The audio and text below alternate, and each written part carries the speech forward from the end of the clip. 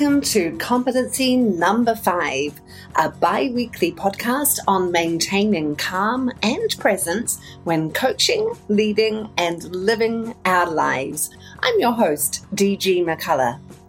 In each episode, we interview those finding joy and clarity through being present. We also document my attempts as a communications coach to certify with the International Coaching Federation as a Master Certified Coach, an excellent and very strict training for maintaining presence. So step away from your work and join us for a bit on Competency Number 5. Well, I used to be in a marching band, got out of school, I made a new plan. My guest today is right beside me, and I'm not going to introduce him because he's so articulate. I'd love him to introduce himself. All right. Thanks, David. Thanks for having me. My name is Helio Fujita. I'm currently in a career break. I've been doing executive leadership roles for the last 15 years. I'm a dad. I have 3 kids and a dog. This week, I'm actually enjoying the 3 kids and the dog only for myself because my wife is in Kenya attending a training. And that's it. And I'm a student of mindfulness meditation for now about a year, actually going into my 2nd year in this formation to become a mindfulness meditation teacher. Maybe, I don't know. Oh, I'm exploring. Lovely, lovely. Well, and we were talking about the format for our chat today, Helio, and I love your idea you suggested. Start to ask me. Maybe. Ask me about meditation. Go right ahead. So tell me, Debbie, first, why are you interested in meditation? And then second, have you tried it? How was the experience so far? Yeah, I'm very curious about meditation, Helio, because as a busy working mother, I find sometimes throughout the day I'm holding my breath. I become a shallow breather. And even though my job as a coach is to help others be grounded and peaceful, sometimes I notice just through the ebbs and the flow of my day, I'm not too grounded and peaceful. I'm not as stressed as I used to be in my youth. I think getting older and wiser, you notice it earlier. Training to become a coach, I've learned to notice earlier the somatic changes in my body. But when I've struggled, so I know my clients and my listeners would also benefit from insights on how to get better at it. But I've also tried to meditate in the past, and surprisingly, I'm disastrous at it. I think I do everything that you're not supposed to do, which is be really rigid with myself. When my mind wanders, I give up. I don't really experiment with lots of different, I'm very creative. You know that about me, Helio, but for some reason, I just give up. I don't bother trying different methods. I just try one or two and go, I have ADHD, and I think that's part of it. But I think too, I'm very disciplined in other areas in my life. So there ought to be something I really want to get better. And if I hear you, so if I hear the why is a lot about being grounded, being present, being able to notice your own somative, as you said, so what's going on with your body, but also when you are with customers, with clients, people that you coach, to notice what's going on. So it's a lot about noticing. Yeah. And what you're saying is also the struggle of the practice itself. So maybe you told me a few of the challenges. What have you tried to do? How did you meditate? What was the practice that you did that you feel that was not so easy to do? Yeah, great question. I'm thinking actually when the most disastrous attempts of meditation occurred in my life, they were in very structured environments. So, for instance, I started off my life in America in San Francisco, which is probably the center, the apex for meditation learning in America, perhaps, right? Or one of them. I went to Monterey, California, another beautiful place. I went to Big Sur, another beautiful place, all for the purpose of learning meditation. And then the other one that comes to me as a reporter, I got hosted by this luxury ranch called Rancho La Puerta in Baja, Mexico. And again, there was this meditation class, and it was a 5-day mindfulness retreat for all kinds of activities, including meditation. And I think it was the pressure. I felt pressured, and that the way it was guided to me, I felt like it was pressure, and everyone else seemed so peaceful around me. And there I was, my tummy grumbling, thinking about hunger, or thinking about what was next, or an anxious thought might pop into my head. I think the other time I've really struggled, I've tried meditation at bedtime. I am in a menopause, and one of the universal symptoms that many women suffer from in that time is insomnia and just night wakefulness, just really active mind. And I'm not anxious. I'm just thinking, just really thinking too much to fall asleep. Even in those times when I put on a guided app, the Calm app, the guided meditation, I get annoyed with the voice. Or I think, this is garbage. How did this person get their job? Or this woman's voice, I get very critical. Like, this woman's voice is so fake. She sounds like she's in a Hollywood studio. I don't trust her, and I tune it out. See how critical I get? It's quite extraordinary. And I think what you're describing is not uncommon. So basically, because I think the intention that you have is being present and grounded is actually the goal of meditation. Meditation is more a practice to enable you, in my experience, to enable you to be mindful, to be present to what's happening here and now, and to the vastitude of things that are happening here and now. Because now we are talking, but I'm also breathing, I'm sitting, I'm touching my chair, I'm looking at you, there's light in the room. So there's a lot of things, there are feelings that are going through myself. So the idea of meditation is actually, in my perspective, is to train you to be mindful and present for life as life happens all the time. That's the intention. But what you experience, it is exactly what happens with any human being that has a brain. You start to think about what's happening after and what happened before. So our brain is always busy with something. Interesting. Distracting us from the present. So, and I think what people sometimes we need to demystify is we typically think about meditation with someone sitting down in a very calm posture with the eyes closed and just doing that and kind of, in a way, peacefully controlling the brain. But in reality, meditation has many, many forms. You can be walking and meditating. You can be washing the dishes and meditating. You can be looking at outside and meditating. There's many different ways. You can be praying if you are of any spiritual inclination and meditating. So there are many forms of doing that. I think the key thing is more how each one experience what you're trying. And the experience in itself is already a learning, because sometimes you will notice that, for example, sometimes there are times that I'm meditating in the morning, and typically my brain tends to go much forward rather than looking back. It's much more about what's coming next, what I need to do, etc., than coming back. So you start to notice certain patterns. And that's the intention, because then later, hopefully, these patterns become more automatic.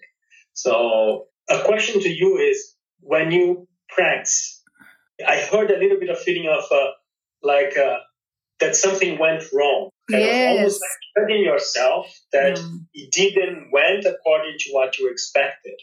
I think that's part of it. Like, I've made this intention. I've punctuated my day for this moment to relax and listen to my voice. It's like, Debbie, you punctuated, you made the space, make use of it. So I think part of it is frustration and annoyance at myself that my brain, it's got this very rigid definition of how I need to be and have to be for this to be worth my time. So I think that's part of it. And then I don't think I'm doing a good enough job grounding to notice that even just sitting and being, whether my mind is fully anchored or not, has already created a benefit. I'm not able to notice that, perhaps. But here's the interesting thing. When I'm successful at meditating in two moments. One is when I paint or draw or create with art. When I'm doing that, I am in a flow state, which is extraordinary. And I can feel, I think, what meditation, when it's not, see again, the language I'm using, correctly done, according to the rule book, I think I experience that feeling because I notice I breathe more deeply. I'm in a trance. A chicken could walk into the room and I wouldn't notice because I'm so in the moment with the art and the color and what's changing. And especially when I do things like alcohol ink on tile, where it's very explosive, or I'm tilting the alcohol ink on the tile and it just explodes into these different amazing forms. I'm captivated. And I think all my senses are really in tune in that moment. And I have the discipline and the structure to do it at bedtime, 30 minutes before bedtime. I do fall asleep better, much easier, more easily. And I think the other time, in the middle of some really bad insomnia over the fall, an Indian doctor I hired on Plush Care, a remote teledoctor service here in the States, taught me this new breathing technique. You're probably learning it, Helio, in your excellent training. You close the nostril with one thumb, breathe in, and then with the forefinger, breathe out. Breathe in with one, breathe out with the forefinger. And when I do this practice, I do notice I'm breathing deeply. So do you know this one? There's a name for it. I've forgotten, but it's very effective. Yeah, and Debbie, I think what you were describing with the two thoughts that comes to my mind. One is what you're describing with the painting is exactly this idea of being present in that moment. Sounds like that when you are doing that, you're actually going together with each one of the brushes, feeling your movements, seeing the colors changing, noticing what's happening. So that's the practice. So, and I think it seems that works for you. So I think for each one of us, there are different practices that works better or not so good to enable us to, at the present moment, be focused solely on what's happening there. That's the intention of becoming mindful of how your body is connecting with whatever you're doing and what's happening in that particular moment. So that's a good practice to keep going, right? And guess what? It happens when I coach. It's one reason why I've fallen in love with coaching as a practice. Coaching has helped me meditate when I am present, fully present with my client. And it happens as soon as we're anchored in, usually at the top of the session. I just anchor in. I'm standing on my acupressure mat like I am now. And I say, how are you? Or a variation of. And as soon as I cue it up to me and to them that, hey, we finished connecting person to person, now I'm with you, I think I'm meditating because I am so centered and noticing so much, and any thoughts of my own on what happened before or will happen next are gone. What say you, Helio? No, and I think that's exactly the practice. So that what you're describing sounds to me like you make an effort to be mindful, present for the person that is in front of you. I do. Listening to each one of the words, try not to judge them, but just to receive the words that you hear, and also noticing what that brings to you so you can share that back and connect with each other. So, and I think that's what the meditation does. And I see meditation more like the practice and mindfulness more like how you apply that in your daily life. Exactly what you just described. I think, in my view, just making an analogy, I think meditation is like doing sports. There are many different ways of doing sports. Some of them works better for some people. Some works not so good for some people. And by the way, you talked about meditating before sleeping. Meditation is like doing sports. Your brain is an exercise for the brain. It's basically an undivided attention that when you do the traditional sitting meditation, you are giving undivided attention to observe how your brain works. That's what you're doing. You are noticing, I'm thinking that, I'm feeling this. That's what's happening in my body. So you are noticing a lot of stuff. So you are really actively exercising a lot of stuff. that do not necessarily will lead you to have a relaxed state afterwards. It might actually make you more excited. It does. That's why I think I get frustrated. It's self-preservation. And that's absolutely normal. So it's not abnormal to have that feeling. I think part of the way I go for my meditations is with the intention of experiencing that sitting. That's it. And each sitting is different from each other. So, and from each sitting, there is a different learn.